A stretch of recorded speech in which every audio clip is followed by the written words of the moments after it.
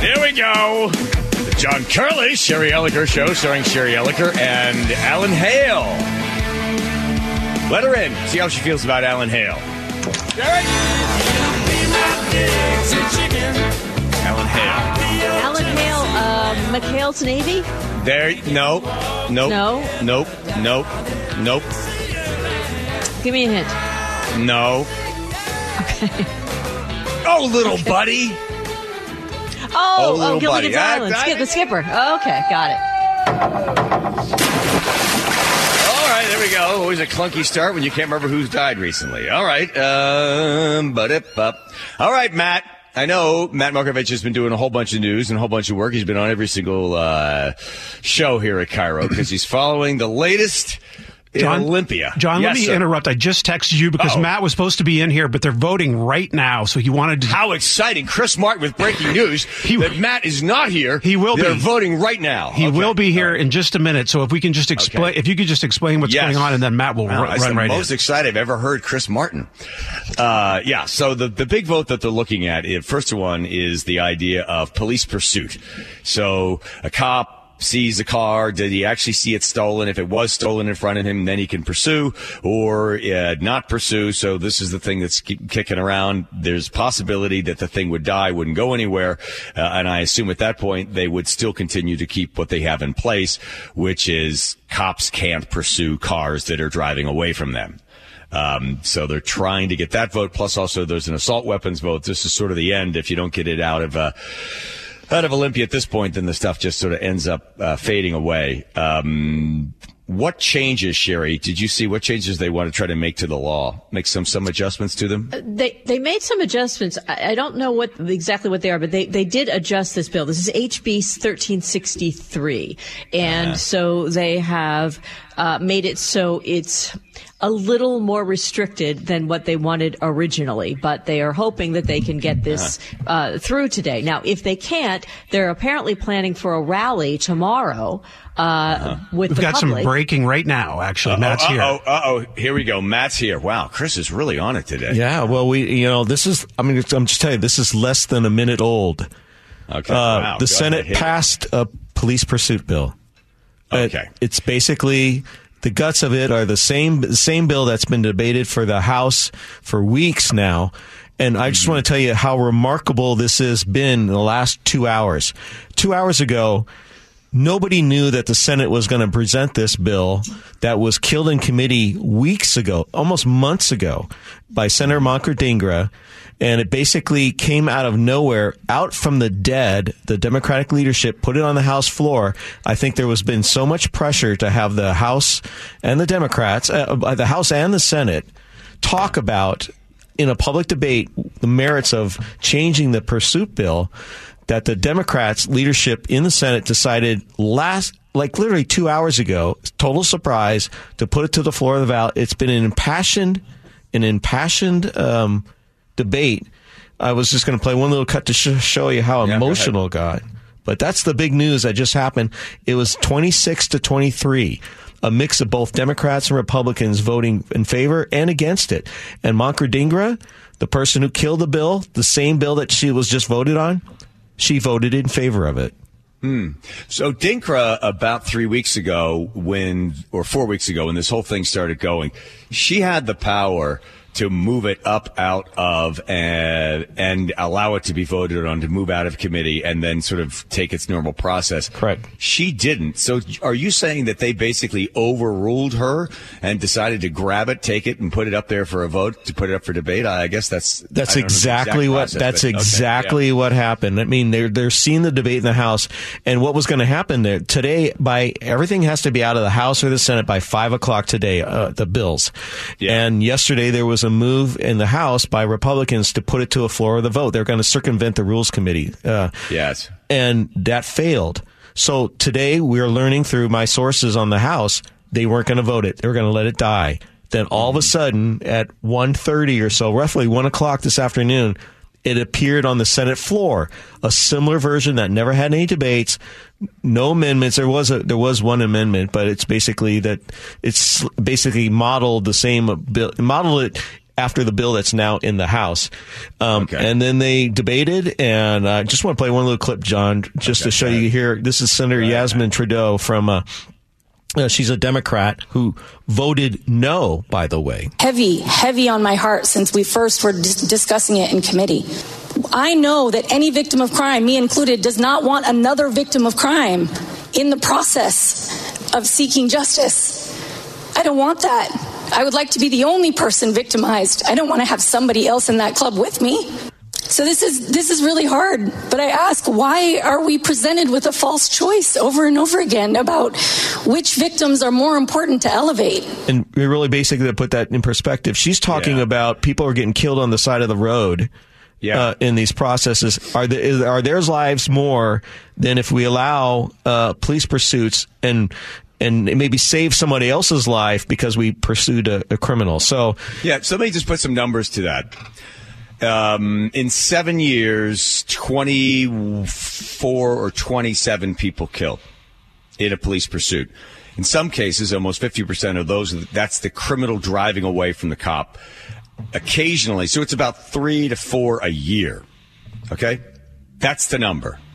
In some cases, it is a tragic thing where the cop hits the car or the car goes through the stoplight and hits a pedestrian or strikes another individual in another car. But we're looking in about 4 a year. Now, you look at that number, and those are very unfortunate. But then you look at the other number, which is the total number of auto fatalities in the state of Washington. The last year that they counted is at a record high. Was it 749? I don't know. It's been that high a long time. We had 749 fatalities last year. Yes. Right. And on average, the police are saying in Seattle, 6 to 8 people flee them when they put the lights on. I have seen in Norfolk, Virginia, they had a very similar law to what we have here, which is the no pursuit law. They got rid of it. And what they found was they are catching more bad guys and catching more guns in the car, because when people want to flee the police, there's a reason they're fleeing the police, and they're driving away rapidly. So you just have to just look at the numbers and you say, well, you have 4 people killed a year in a police pursuit.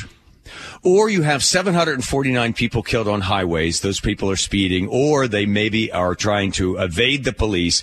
Or you also have the other group of people, which are people that are committing crimes and driving away and knowing they can't be stopped. And then they can go out onto the street into another store and shoot and kill or rob someone else as well. Hey John, I want to play a 20-second thing that Moncra Dinger said about 10 minutes ago. Just goes right to your point. Okay. Let's hear this. National numbers that are less up to date, 11,500 people were killed in police pursuits. If I may quote from a headline from the Washington Post, Mr. President. Please proceed. Police chases kill more people each year than floods, tornadoes, hurricanes, and lightning combined.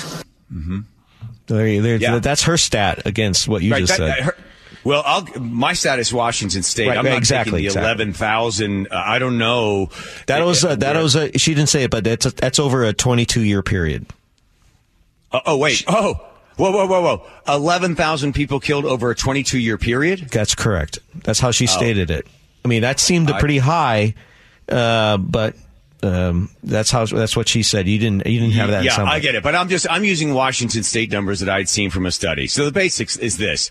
Yes, it's tragic. It's horrible. It's 4 people or 5 people a year. Got it. But you look at the other number where you don't allow the police to pursue the guy or the girl that is leaving possibly the scene of a crime to then go on and commit another crime again. This whole thing was because of the George Floyd.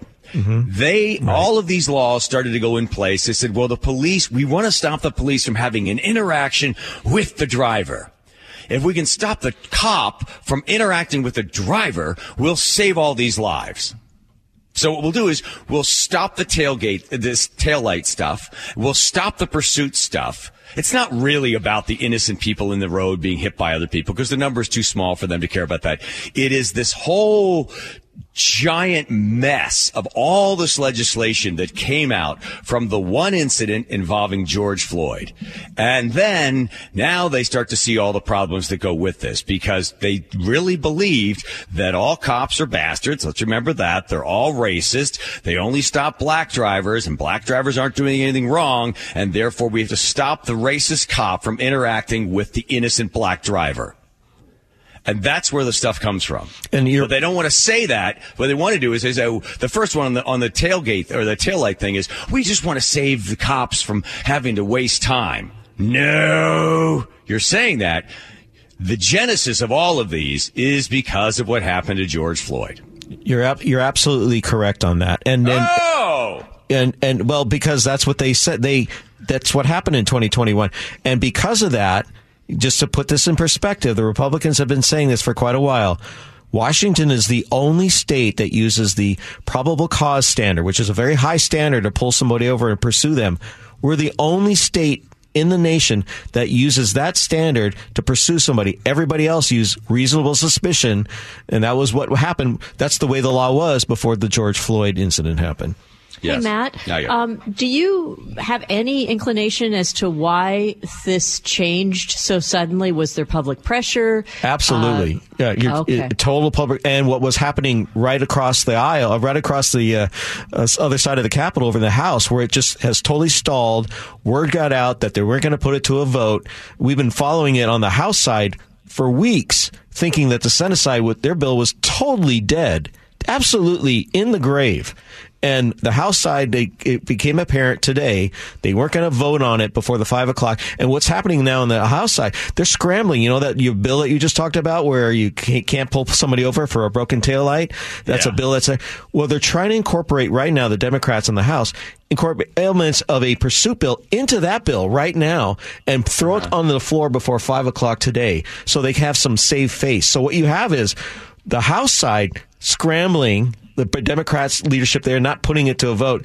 And then the Senate side said, you know what? I see all the public pressure. We're going to throw it out there and see what happens. And the chips fell today, just a few minutes ago, with a 26-23 vote. And it's going to now move forward to the House. They're still scrambling. Yeah, I assume the House feels the pressure as well. And you can't deny the numbers. And each one of these laws that was created out of the George Floyd tragedy, based upon the police officer and George Floyd. All of it, from the defund police to don't pull people over to don't arrest people for crimes, try to stop the police from having any interaction at all with anybody, primarily black individuals, to save the black individuals. Because if you talk to these liberals, and I would love to get that Dinger on the phone and ask her, well, they did a study. They said, what percentage of blacks are killed, unarmed blacks are killed by police every year?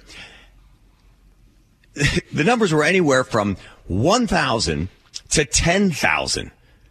And the numbers were so off, and the numbers actually, according to the Washington Post, about 14. But if you believe that what happened to Floyd is somehow happening every single day in the United States, well, then you better do something and come up with all these laws. But the numbers and the data don't back that up. But they all reacted to this thing, and they all drank the Kool-Aid. And now this is what we have as we get the adjustments coming back, whether it's the end of the defund police stuff or the end of this tailgate stuff or tail light stuff or anything else that's going in. They're going to let the police do their job. Because the general citizen saying, I just want to be able to drive down the road and not have somebody who's stolen a car go by me. Or if I got my car stolen, I'd like to get it back. I'd like the cop to be able to pull the guy over. And I'd like the cop to be able to investigate as whether that guy has any other outstanding warrants. I want him taken to jail, and I want him put in jail, and I want the judge to sentence him to stay behind bars. The American people are sick and tired of this weird sort of no laws. Let's get rid of the police. Let's just let everybody just live in peace and harmony. It doesn't exist. And nice to see that hopefully Olympia wakes up to this. Well, I think in the debate, you heard both Democrats and Republicans say in 2021, when they changed the law, several said on the floor, we got it wrong. and we need to do a fix. This may not be the best fix, but we need to do something. And you heard that from both Republicans and Democrats that were for and against it. So they acknowledged what you've been talking about when they made the decision following George Floyd 2 years ago. Some of them believe they got it wrong. Yeah. Okay, good. Well, it's nice to know that they admitted that. All right, Matt, thanks. We've been doing a lot of heavy lifting all day. We appreciate that. Yeah, you're welcome, you didn't John. have to drive down to Olympia to get that story. So yeah. Okay. All right. It's a beauty of TV. You can lift stuff. I gotcha. All right. Thanks, Matt. Appreciate it. All right. Hey, sure. We didn't get a chance to chit-chat about other stuff, but let's see. I talked to the guys that were doing the to Spike and to Jack about the story about the 8-year-old kid and the Waffle House. Uh-huh. Did you get a chance to watch the kid and the waiter? No, I did not. I read the story. Okay. All right. Well, we're going to talk about that. We're going to come back. Plus, I just sent $100 to that GoFundMe campaign too. Just something about this waffle guy and the kid. I think when there's a unique sort of combination, these GoFundMe things really work. And I think all the right characters were in play to make that thing go. Plus, also, we'll find out. It used to be that how much did you need to make a year in order to have happiness? Well, your happiness would plateau at about 75,000. Okay. All right. And now have they changed that number? Oh, okay. Have they ever? Yeah, definitely. It takes a little bit more. I wonder if somebody realized, hey, I got 75. I'm not happy. Then the other person goes, well, I have, and then they said the number, and they said, oh, that must be the new number. All right, well, I don't have people. Most people will never be happy then, apparently. All right, let's check in with, there's Nate over there at the Beacon Plumbing traffic desk to look at the big Beacon Plumbing toilet he's sitting on. And is that an air freshener on top of the desk? Many of them. You're going, wait, go too far. All right, let's hit it. Here we go, the John Curley, Sherry Elliker Show, and you along for the ride. Thank you, everybody. Hey, look at you, Sherry, huh? I couldn't see you yesterday. Oh, you can see me today? Yeah, nice eyebrows. You like them? Didn't you have some sort of work done? I did. I had something called microblading. So they're looking really big today, a little caterpillar-ish, but they'll calm down. Although I have to say the next couple of days might be a little rough. It's going to be hard for all of us. Yeah, if you see me wearing 2 Band-Aids or something, you'll know why. But okay, over the big it's just eyebrows. to frame your face. What do you think? Yeah, it's good. It's good. That's a Groucho Marx look. I like it. That's great. Yeah, good. Yeah, by the way, for some reason, they feel it's important for people to see us and hear us. So I got on the plane today, flying back from Park City, and the flight attendant said to me, hey, where's your pink bathrobe? And you're not supposed to be on this plane. Aren't you supposed to be sick? And I thought, oh, God, you wear one lady's bathrobe, and suddenly that's the talk of the plane. That'll do it every time. Hey, I love this story. I am a sucker for these stories where a little kid sort of adopts an old guy or falls in love with the garbage man or whatever. In this case, and Chris, I got to get you played for me because I can't hit the button because I'm too busy looking at Sherry's eyebrows. This is the story about the 8-year-old boy, the GoFundMe, and the Waffle House.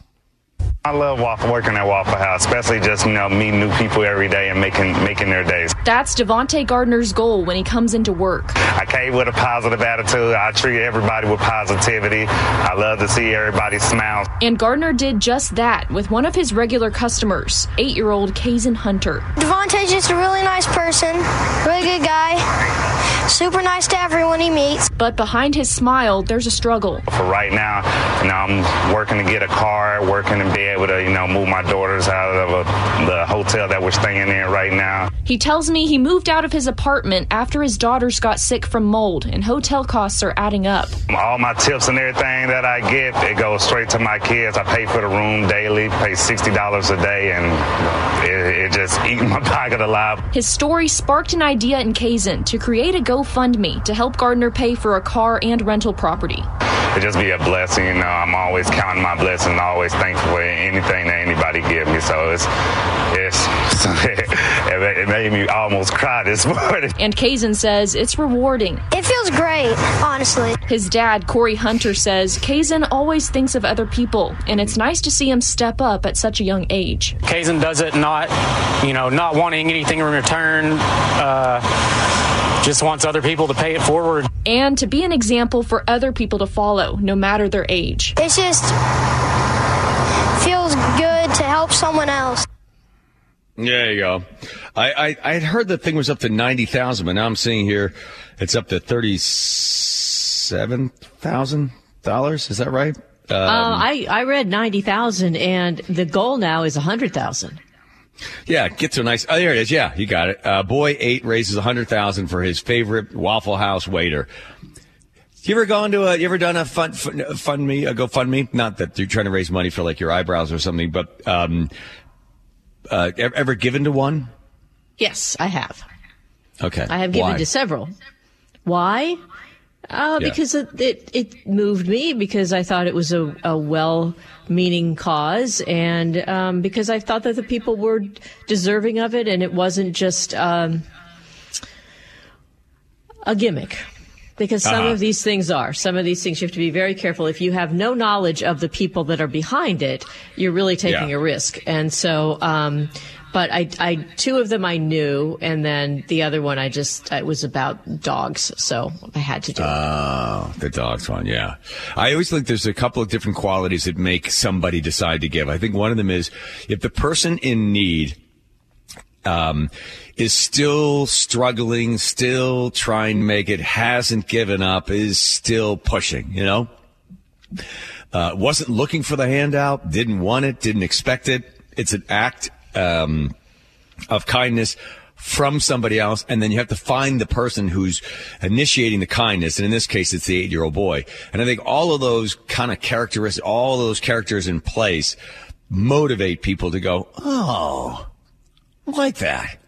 I'm going to give to that. I remember the one that really went crazy. One of the first big ones. Remember the woman that was driving the bus, and the kids were really, really mean to her, and they were teasing her and just awful. And then somebody did a story on it, and then all of a sudden someone started GoFundMe on it, and then it just blew up, and it kept going and going and going and going. I think she raised a couple of $1 million or something. She said all she wanted to do was go on vacation to get away from some of these kids that were just so mean to her. Do you remember that story? I don't remember that story, but I often wonder, I've never checked in on this, do they do follow-ups on this? Do they follow the people, or do the GoFundMe sponsors or the ones that set it up show us, like, here's how his life changed. He was able to get an apartment for the kids. He was able to get a car so he could drive to work and not rely on, people. I mean, do they ever do that? Yeah, GoFundMe won't, but, news organizations will follow up later on. I followed up on that woman because it was so amazing. What happened was she only wanted, like, somebody said, let's put her on it. Oh, it was. Kids were really mean. They were teasing her the whole time. She was a really sweet old lady. Someone said, let's put her on. She says, all I want to do is go on vacation. 1 week, just go on vacation. And it raised, 10 and then 30, then 50, then 100. And I think it got up to like $1 million, whatever the number was. She then retired and said, I'm going to start a nonprofit that is dedicated to, trying to stop kids from bullying one another. And I thought, oh, that'd be great. Let's follow up and see how she's doing. I was like, wah, wah. I never really found her after that. I think she went on the vacation, took the money, but it's hers. It's do whatever she wants with it. I've given to a couple because I just feel bad when it's when this person is still trying to make it. I think that's the key, that you just don't want to give up on it. So it'll be interesting to see what this guy does once he gets the $100,000. My guess is that he gives some of it away. What do you think? I don't think he'll give any of it away. I think he'll quit the Waffle House and probably try to do something else. Maybe he'll try to do something where he can make a little bit more money for his family. But I don't think he's in a position to give any of it away. I think he's probably pretty strapped and needs that money to do something to benefit his life and maybe his family. Maybe he's got extended family he wants to help. I think he'll be generous, but I don't think he's going to give it away to strangers. Okay. All right. Well, we'll see. Let's see. That's your dark heart speaking again, Sherry. It's my realistic heart. Nothing dark about it. It's realistic. I got it. All right, fine, I know Daddy. people. I did. Yeah. I know. We'll hope that Kazin, the little boy that started this, will inspire him to be generous. I don't want him to give it away. I want it to help his family. I don't think he needs to give any of it away. I think he should help his family and get into a better situation, and that's helping everybody then. But quitting the Waffle House? No way. Well, maybe not. Maybe right, he's got friends there, so we'll see. There you go. All right. Let's see. Nate's got traffic over there, the Beacon Public Traffic Desk. Plus, we'll come back and we'll find out if apparently you only needed $75,000 to be happy. That's no longer the case. So get ready, everybody. We'll give you the number, and then everybody can be happy. Sherry will start a GoFundMe for you.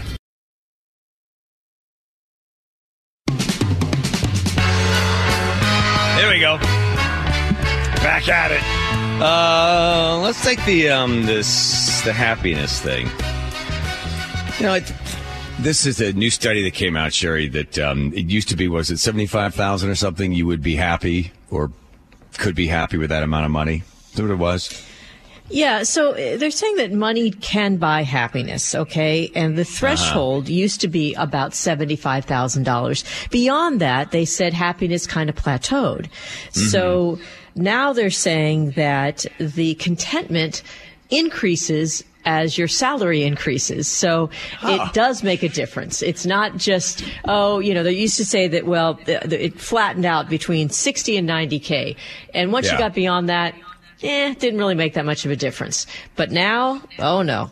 They say the overall emotional effect of more money on a person is small in comparison with other circumstances. So, for instance, they say people also value time off. They value 2 days off at the end of the week.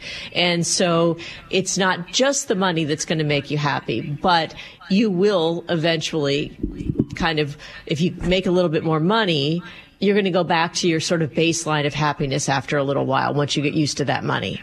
Right. Because what they've seen is when people win the lottery, it goes up and then they kind of drop back down into that, you say, the baseline. They even say when it comes to horrible things like people being paralyzed or some major event in their life, they go down and then they sort of glide back up and they exist within that zone of, not miserable, not, overly joyful, but just generally at times content or happy. The part about the money, having been dirt poor, it's the constant stress of just stuff that piles up. The phone calls from the people, that you owe money to, or the car breaks down, that weird, awful cycle of driving to work, you got to get to work, your car breaks down, now it's on the side of the road, the part costs $98.23, can't afford the part, that person comes and tows the car, now the car is at is in the impoundment, but the impoundment is $50 every day. You can't get the 50 because you can't get the 98, and you can't get the car, and then you lose the job because you can't get to work. I mean, listen, at that point, $75,000 would feel great to people, right? But I know people that are very, very rich and really unhappy. And pursuing happiness through material goods, I always think leaves the person with a sort of a strange void in their life. Well, I mean, it's very true. If you look at the Buddhist philosophy, it's that non-attachment, right? Because everything you buy or you acquire will eventually break or get old or something like that. So you really shouldn't be attached to things. And a lot of Buddhists will give away all their things at the end of 5 years or something like that because they want to show that they don't have attachment to it and they're meaningless. So, yeah, I mean, stuff like that can bring you happiness temporarily, but you really do go back to what your set level of contentment is. And it doesn't, like you said, it doesn't matter if you've had a terrible thing happen or a wonderful thing happen. That's kind of who you are. And unless you have a complete overhaul of your attitude or philosophy or personality or all of these things, then it's probably not going to make that much of a difference. Yeah. But happiness is this other thing. It's the one topic that most books are written about, obviously in the self-help. Most books that are purchased have happiness in there. People trying to pursue it. Happiness is the byproduct, a temporary feeling after succeeding at something, and then it goes away, and then you try to get it again. You're never in a constant state of happiness. It just doesn't exist. But it's a reward that you are given for an effort that you make with something that you would like to see happen. That's the sort of the basics of it. When I was single and living in New York City, that's where I used to hang out, was in the self-help section of Barnes & Noble, because that's where all the women that seemed to be struggling with things in their life and needed me to bring joy to them. That's right. I'd be roaming that aisle, the self-help section. And did you worry that maybe they thought that of you? That you too needed help and that you too needed to be rescued? Wow. Hadn't thought about that. Wow. And the red flag guy in aisle 6, he needs help. He's got No, they were there first. They were there first. They were there, and they'd be in the aisle. I'd be walking by like, hey, that book? You know, and I'd talk to them and, get a date. Bring them happiness for a little while.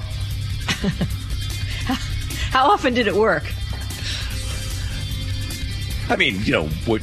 Huh? Hey, we're up against the clock. Hey, Nate, over there in traffic, and get you home. Here I am. There you are. Beacon Plumbing Traffic Desk. Hit it, baby.